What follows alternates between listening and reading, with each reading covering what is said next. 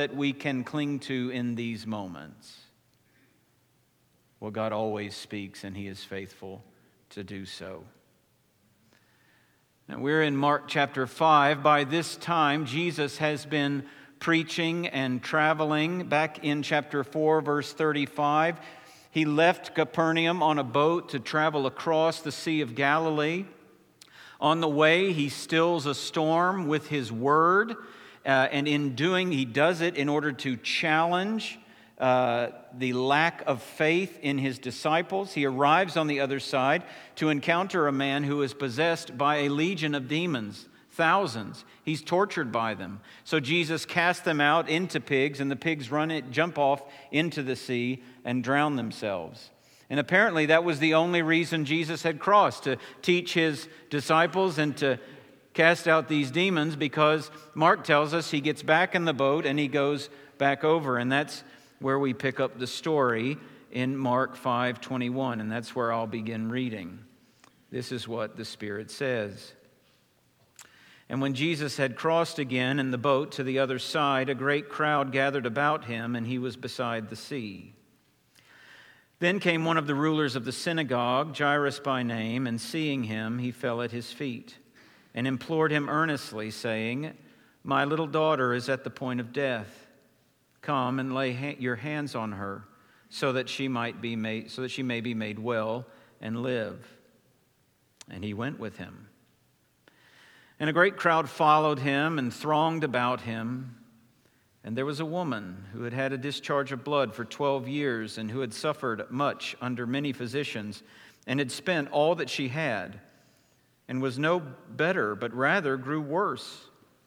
She had heard the reports about Jesus and came up behind Him in the crowd and touched His garment. For she said, "If I touch even His garments, I will be made well." And immediately the flow of blood dried up, and she felt in her body that she was healed of her disease.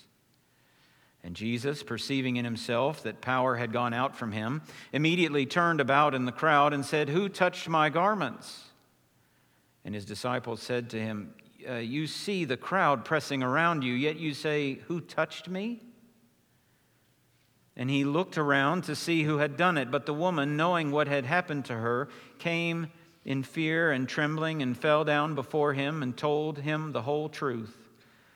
And He said to her, "Daughter, your faith has made you well. Go in peace and be healed of your disease."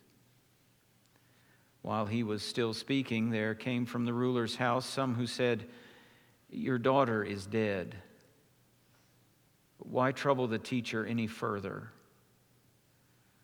But overhearing what they said, Jesus said to the ruler of the synagogue, "Do not fear, only believe."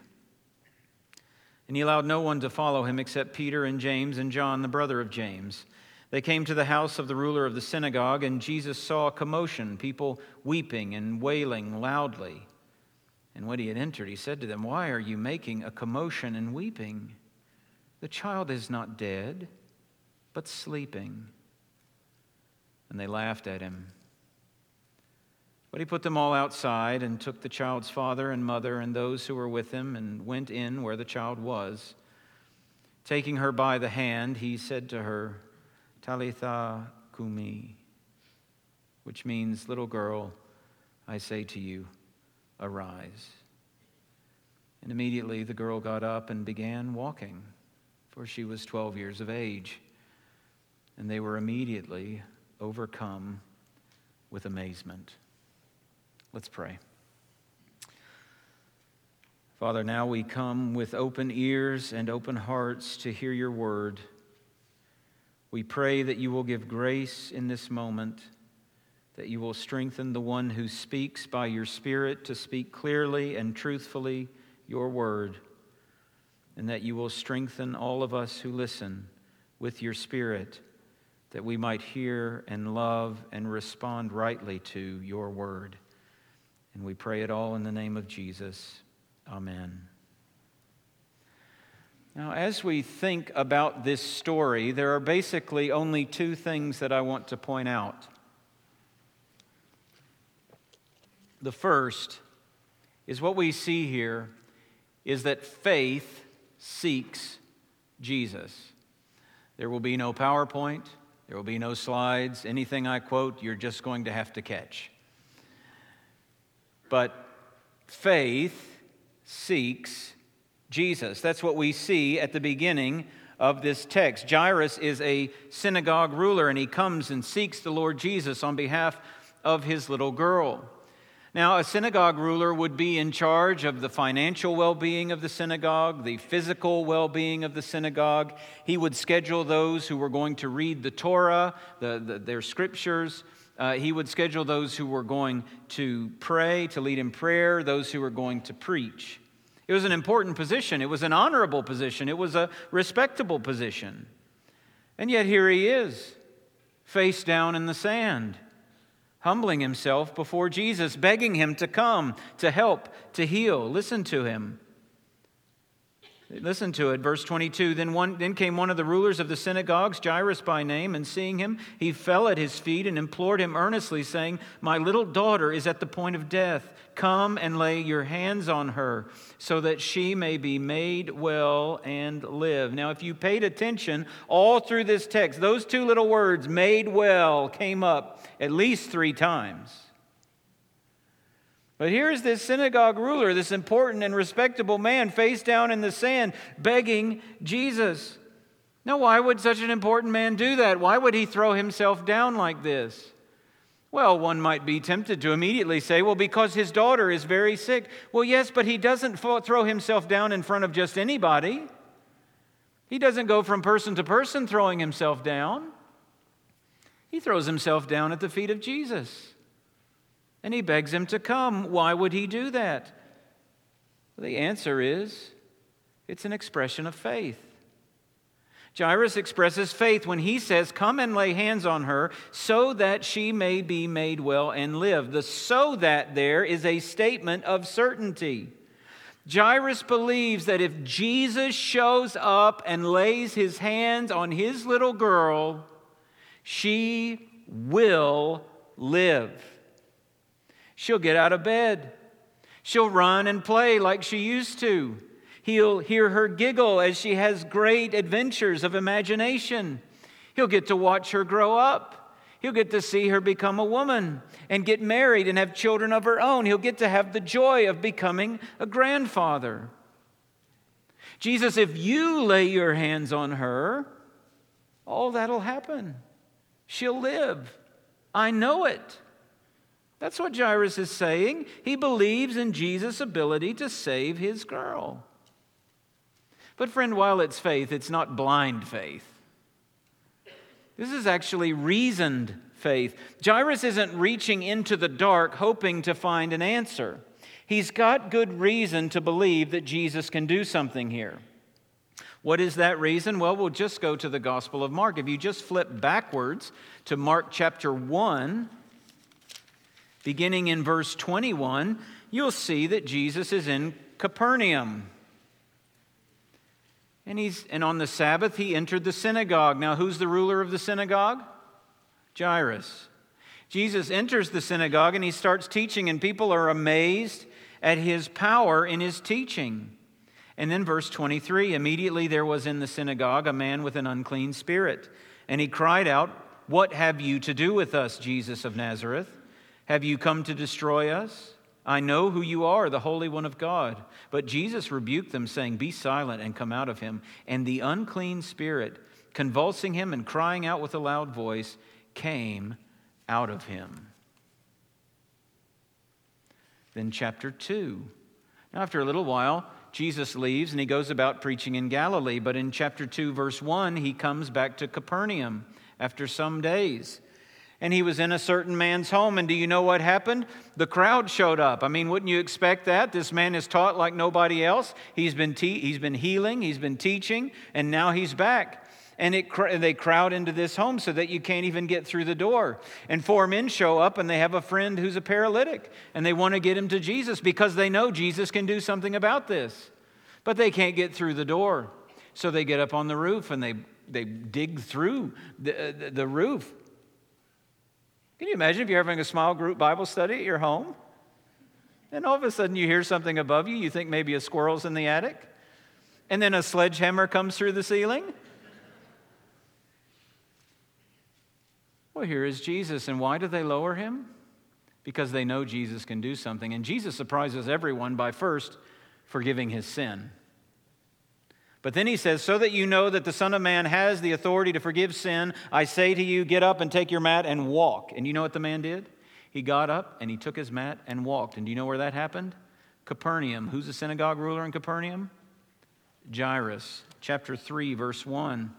Jesus enters the synagogue, and a man was there with a withered hand. And they, meaning the scribes and Pharisees, watched Jesus to see whether he would heal him on the Sabbath so that they might accuse him. And he said to the man with the withered hand, come here. And he said to them, is it lawful on the Sabbath to do good or to do harm, to save life or to kill? But they were silent.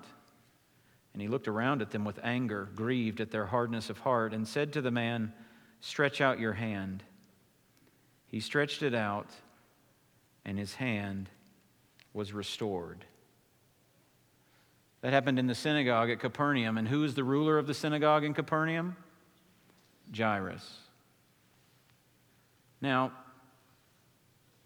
sometime in these days, Jairus' little girl gets sick.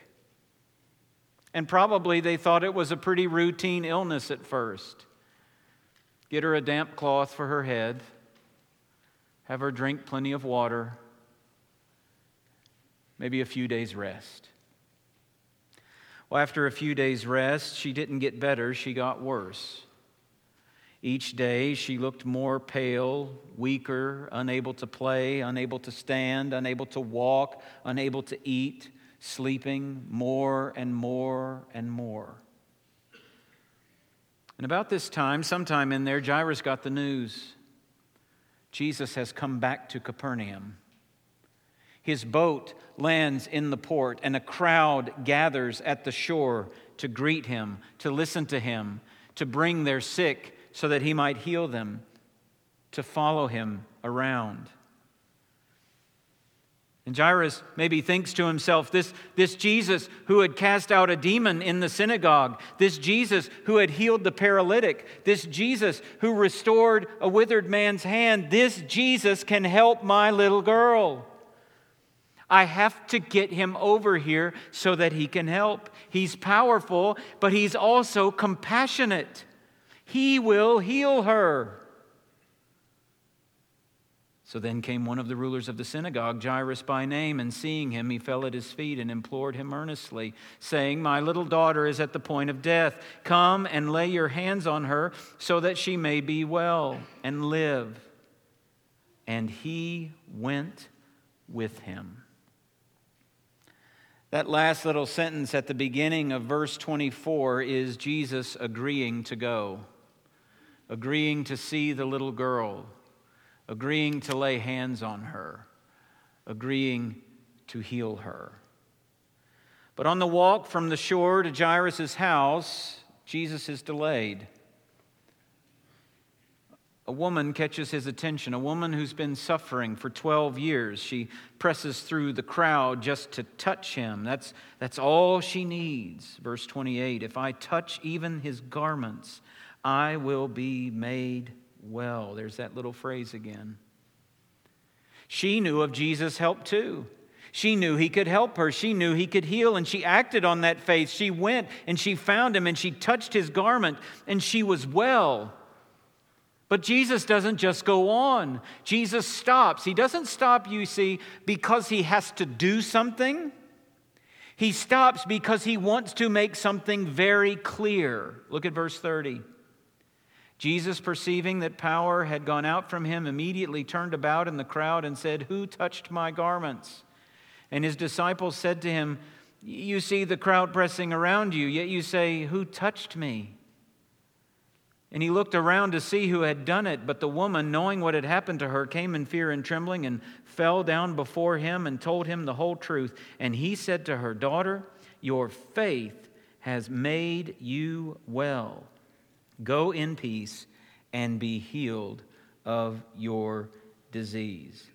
Notice what Jesus did not say. He did not say, "Daughter, touching my garments made you well." Jesus wants to make it very clear that this is not about the magical power of touching the hem of his garment.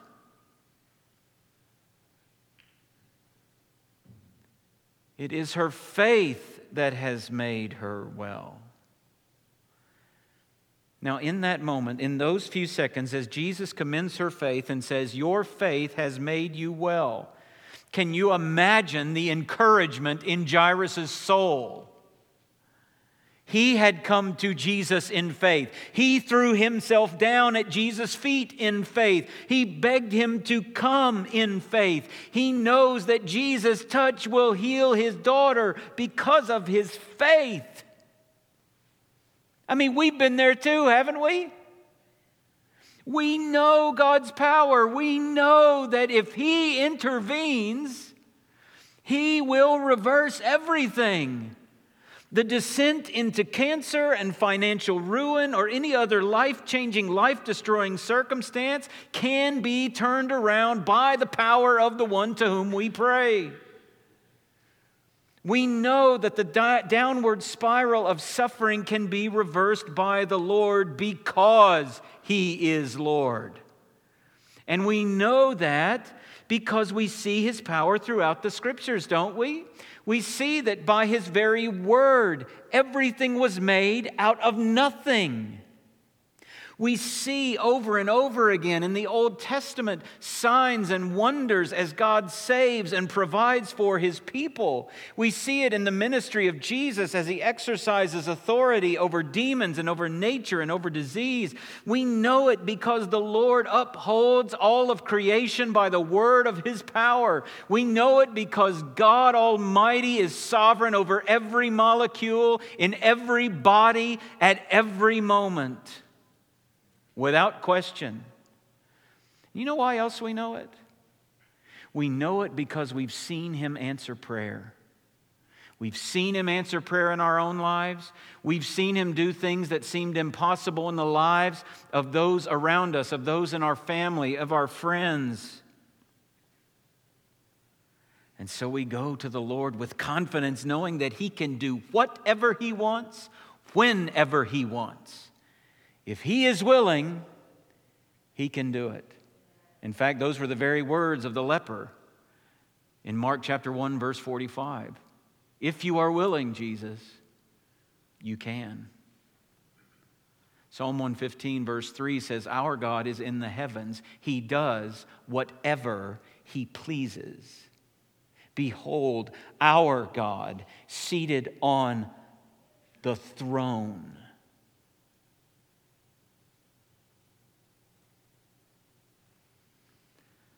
Friends, nothing ties the hands of God when He wants to do something.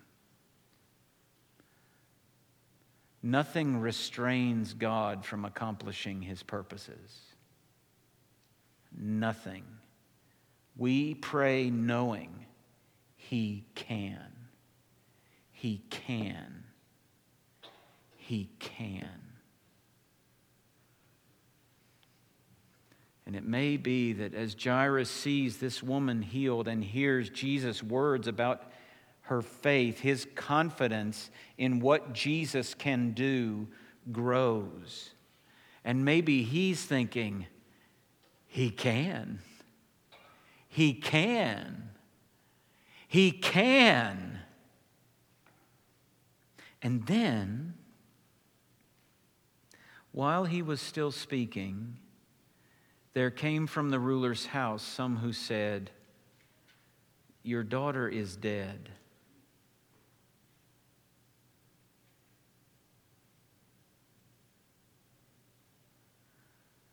Why trouble the teacher any further? Can you imagine the shock? What now? I had faith that He could heal her. I just knew that He would. But now she's dead. It's over. But overhearing what they said, Jesus said to the ruler of the synagogue, "Do not fear, only believe." Can you imagine? I mean, put yourself in Jairus' shoes, right? What are you talking about, Jesus? Didn't you hear them? Don't you understand? She is dead. What is my faith going to do now? Jairus seeks Jesus by faith. And now, as things don't even just look hopeless, but look gone, Jesus calls Jairus to stay steady, to not throw in the towel just yet. He says, "Do not fear, only believe."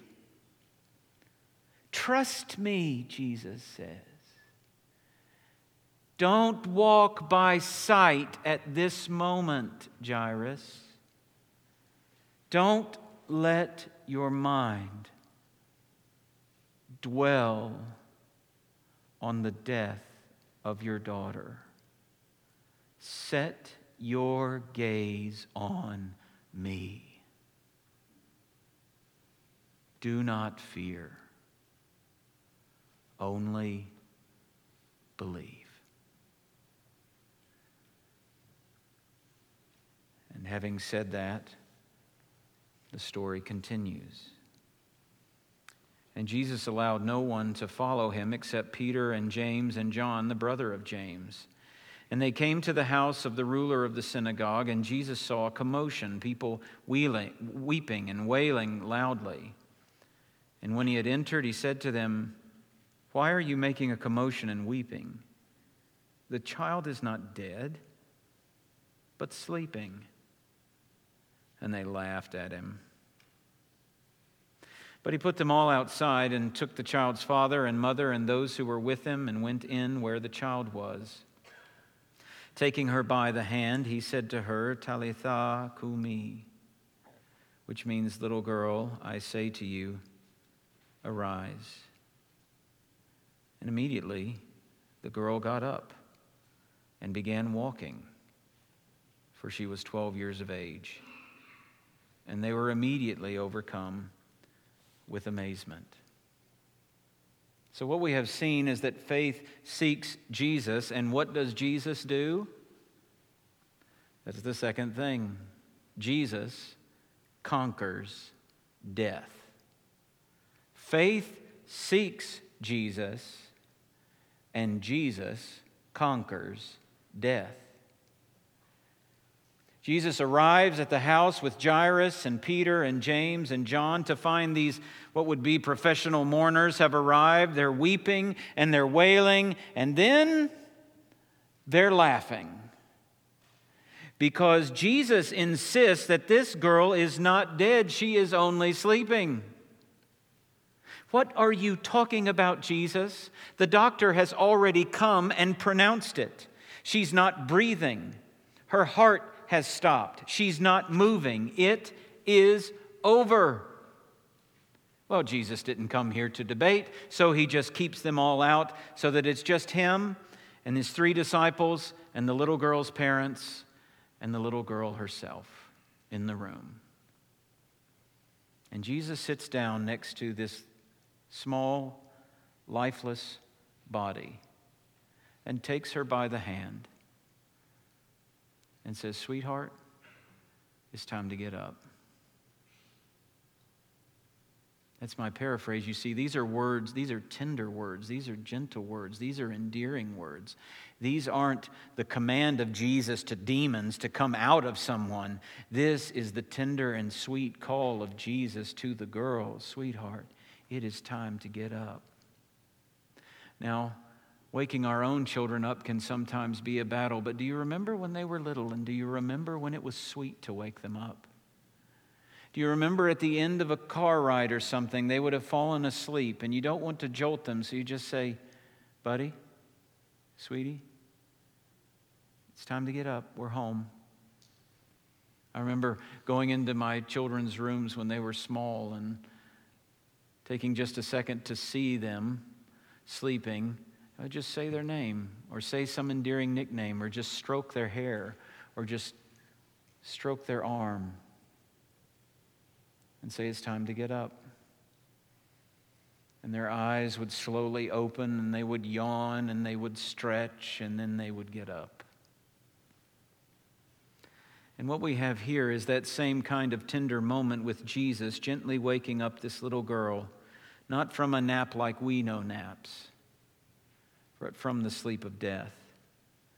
Her eyes open, she stretches, she yawns, she gets up, she's walking, she's dancing, she's twirling, she's singing. It's as if she were never sick in the first place. The power of Jesus conquers the power of death with a mere word. The same kind of thing happened in John chapter 11 with Jesus' friend Lazarus. But Lazarus hadn't been dead for minutes or for hours. He had been dead 4 days. When Jesus arrives on the scene, Lazarus' sister says, "Lord, if you had been here, my brother would not be dead." It's the same kind of faith that Jairus expressed when he first went to Jesus. Jesus can keep death away.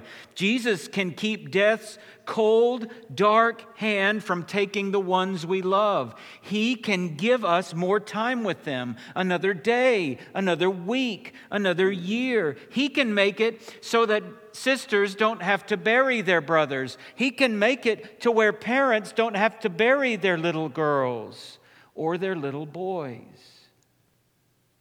If you had been here, my brother would not be dead. But he wasn't there. And Lazarus is in the grave, and some folks are saying, could not he who opened the eyes of the blind also kept this man from dying?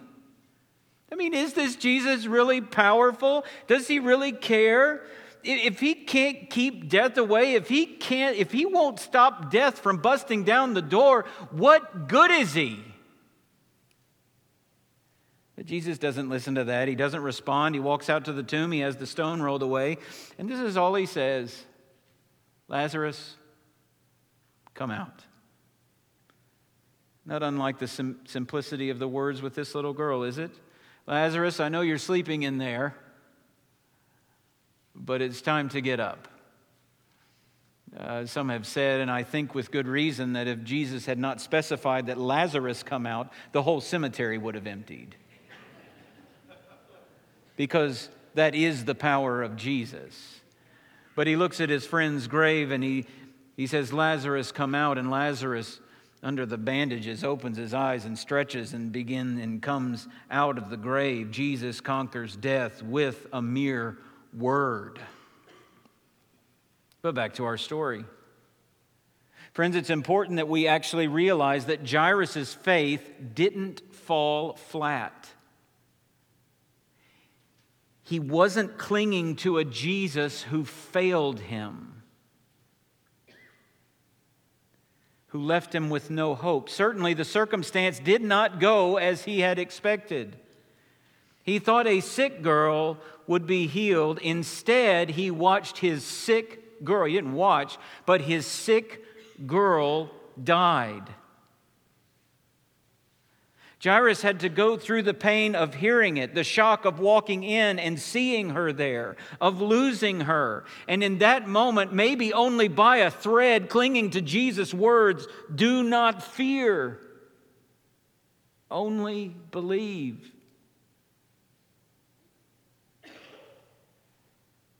But have you ever asked why? Why did she have to die? Why not just keep her from dying? Well, Mark doesn't answer that. But I think the Bible actually does. I think the Bible teaches us that there's something more glorious about conquering death after it's arrived than keeping death from coming. I actually think the entire story of the Bible teaches us that. Because God did not lose His grip on His creation when Adam and Eve fell. There is something more glorious about a fallen humanity destined to die and dying and being spiritually dead and then being raised to life spiritually and then being raised to life physically. There is something greater about that than the fall never happening. Now, if that doesn't make smoke come out of your ears, I don't know what will. But God did not go oops in Genesis 3 and say, I better do something about this. His goal, Jesus Christ, according to Revelation, is the Lamb that was crucified before the foundation of the world.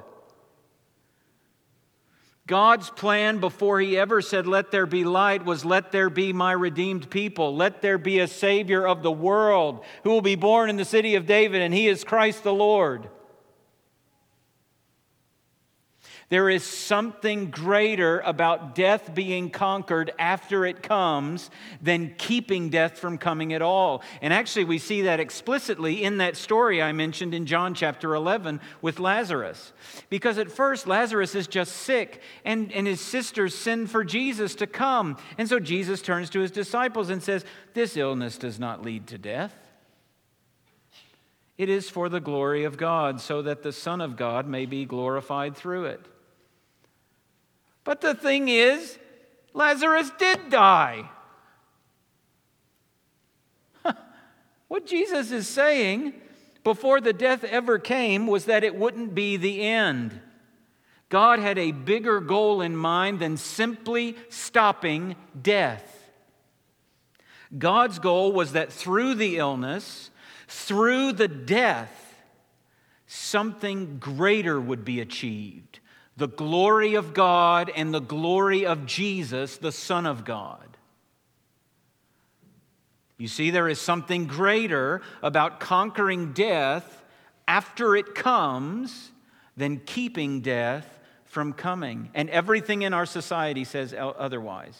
Everything in our society says the big point in life is just keep death from coming. If we can just do anything we can to keep death from coming, keep death from coming. Medicine, okay, I'll do that if it keeps death from coming. Pray, okay, I'll do that if it keeps death from coming. Do this, okay, I'll do that if it keeps death from coming.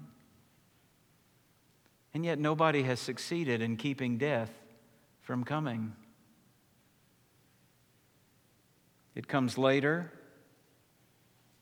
It comes earlier. But you see, the Bible would say to us, it is more glorious to be raised from the dead than to be kept from dying. So we as Christians must face our own death as well as the death of those that we love, as Jesus tells Jairus to. Do not fear, only believe. Why? Because death ain't going to have the last word. Do you believe that? Death isn't going to have the last word. Even for those who don't believe in Jesus, death isn't going to have the last word. God has the last word. Death isn't going to have the last laugh. God will have the last laugh. You see, this death-reversing event in Mark chapter 5 is just a pointer of what is to come, because Jesus did not come to earth simply to reverse temporary death by His words. He came to defeat death permanently in His death and resurrection. Jesus stares death in the face, His own death on a cross, and He walks into it willingly. Not just into the darkness of the end of physical life, but into the flaming, blazing furnace of the wrath of God, enduring the flames of God's judgment against our sin on our behalf. And there He dies. He stops breathing. His heart stops beating. And His lifeless body is laid in a grave. But as fierce as death is, as strong as its grip may be, it couldn't hold him. You see, on the third day, Acts 2 says, God raised him up, loosing the pangs of death, because it was not possible for him to be held by it. On the third day, death's hands were empty, and death's power was defeated. Death is swallowed up in victory, Paul writes. O death, where is your victory? O death, where is your sting? Friends, it is gone. Gone. Yes, death takes, doesn't it? Death takes. It takes friends, it takes brothers, it takes sisters, it takes fathers, it takes mothers, it takes sons, it takes daughters, and it will take us. But for those who trust in Jesus, because He has died for us and been raised again, though death may take us, it cannot keep us. We will be raised with Him. And the victory that He has won will be ours too. Faith seeks Jesus, and Jesus conquers death. Friend, I wonder when that day comes, when death comes knocking at your door, when death comes to take you, when you lay down to sleep, what is it that the Lord will say to you? Will He say, "Depart from me, I never knew you"? Because you ignored Him, because you ignored Jesus, because you laughed at Him and His salvation, because you scoffed at the whole idea that you need to be forgiven in order to be made right with God, that you scoffed at the idea that you need to repent and follow Jesus, that you've just been acting your whole life on the assumption that it's just God's job to forgive, so He's going to forgive me anyway. Have you scoffed at the offer of Jesus Christ, the only Savior of the world, the only one who has made atonement for your sin, the only one who can rescue you from death and hell, the only one who has absorbed the wrath of God on your behalf? Have you been scoffing at that? Maybe from a church pew, week after week?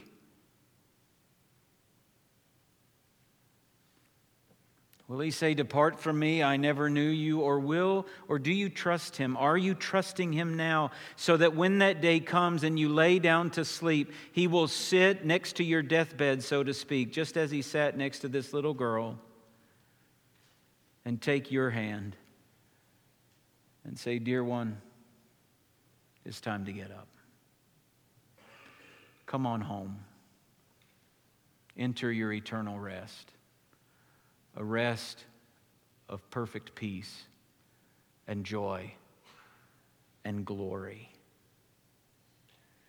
You see, friend, what you hear from Jesus on that day depends on what you do with Jesus today. Will you turn to Him?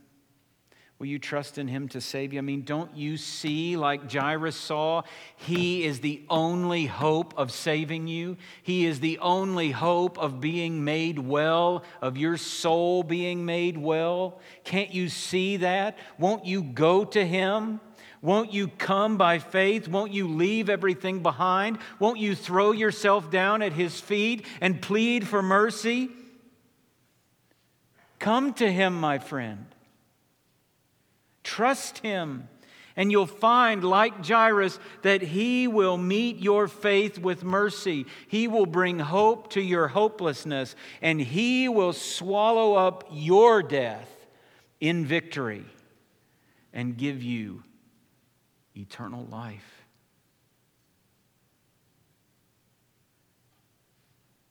What is stopping you? Press through the crowd by faith and reach out to Jesus by faith. and you will be made well, so that you will be able to sing, even as Cody and Stephanie surely can sing, when peace like a river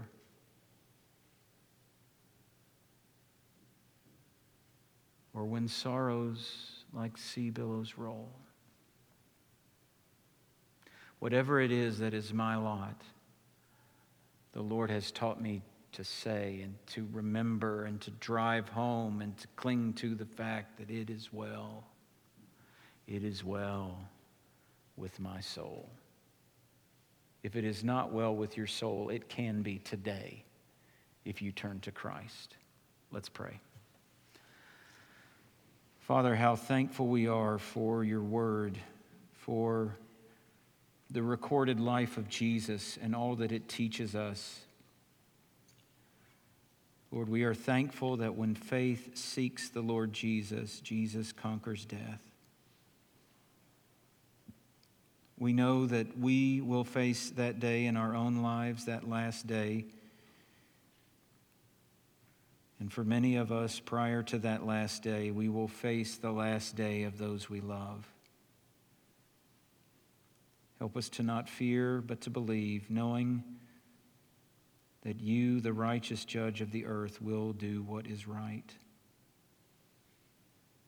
Knowing that all who trust in Christ will be saved from the wrath to come, and that though they are absent from the body, they will be present with the Lord.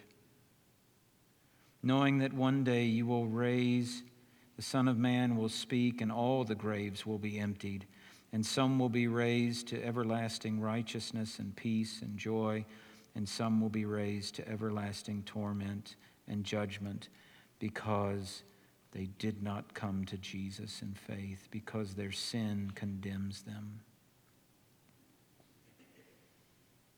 And so I pray for all who are considering these words this morning. Give us grace to walk by faith and not by sight. Give us grace in our grief.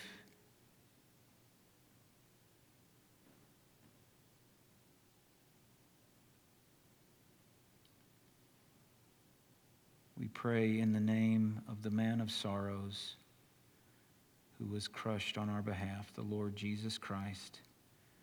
Amen.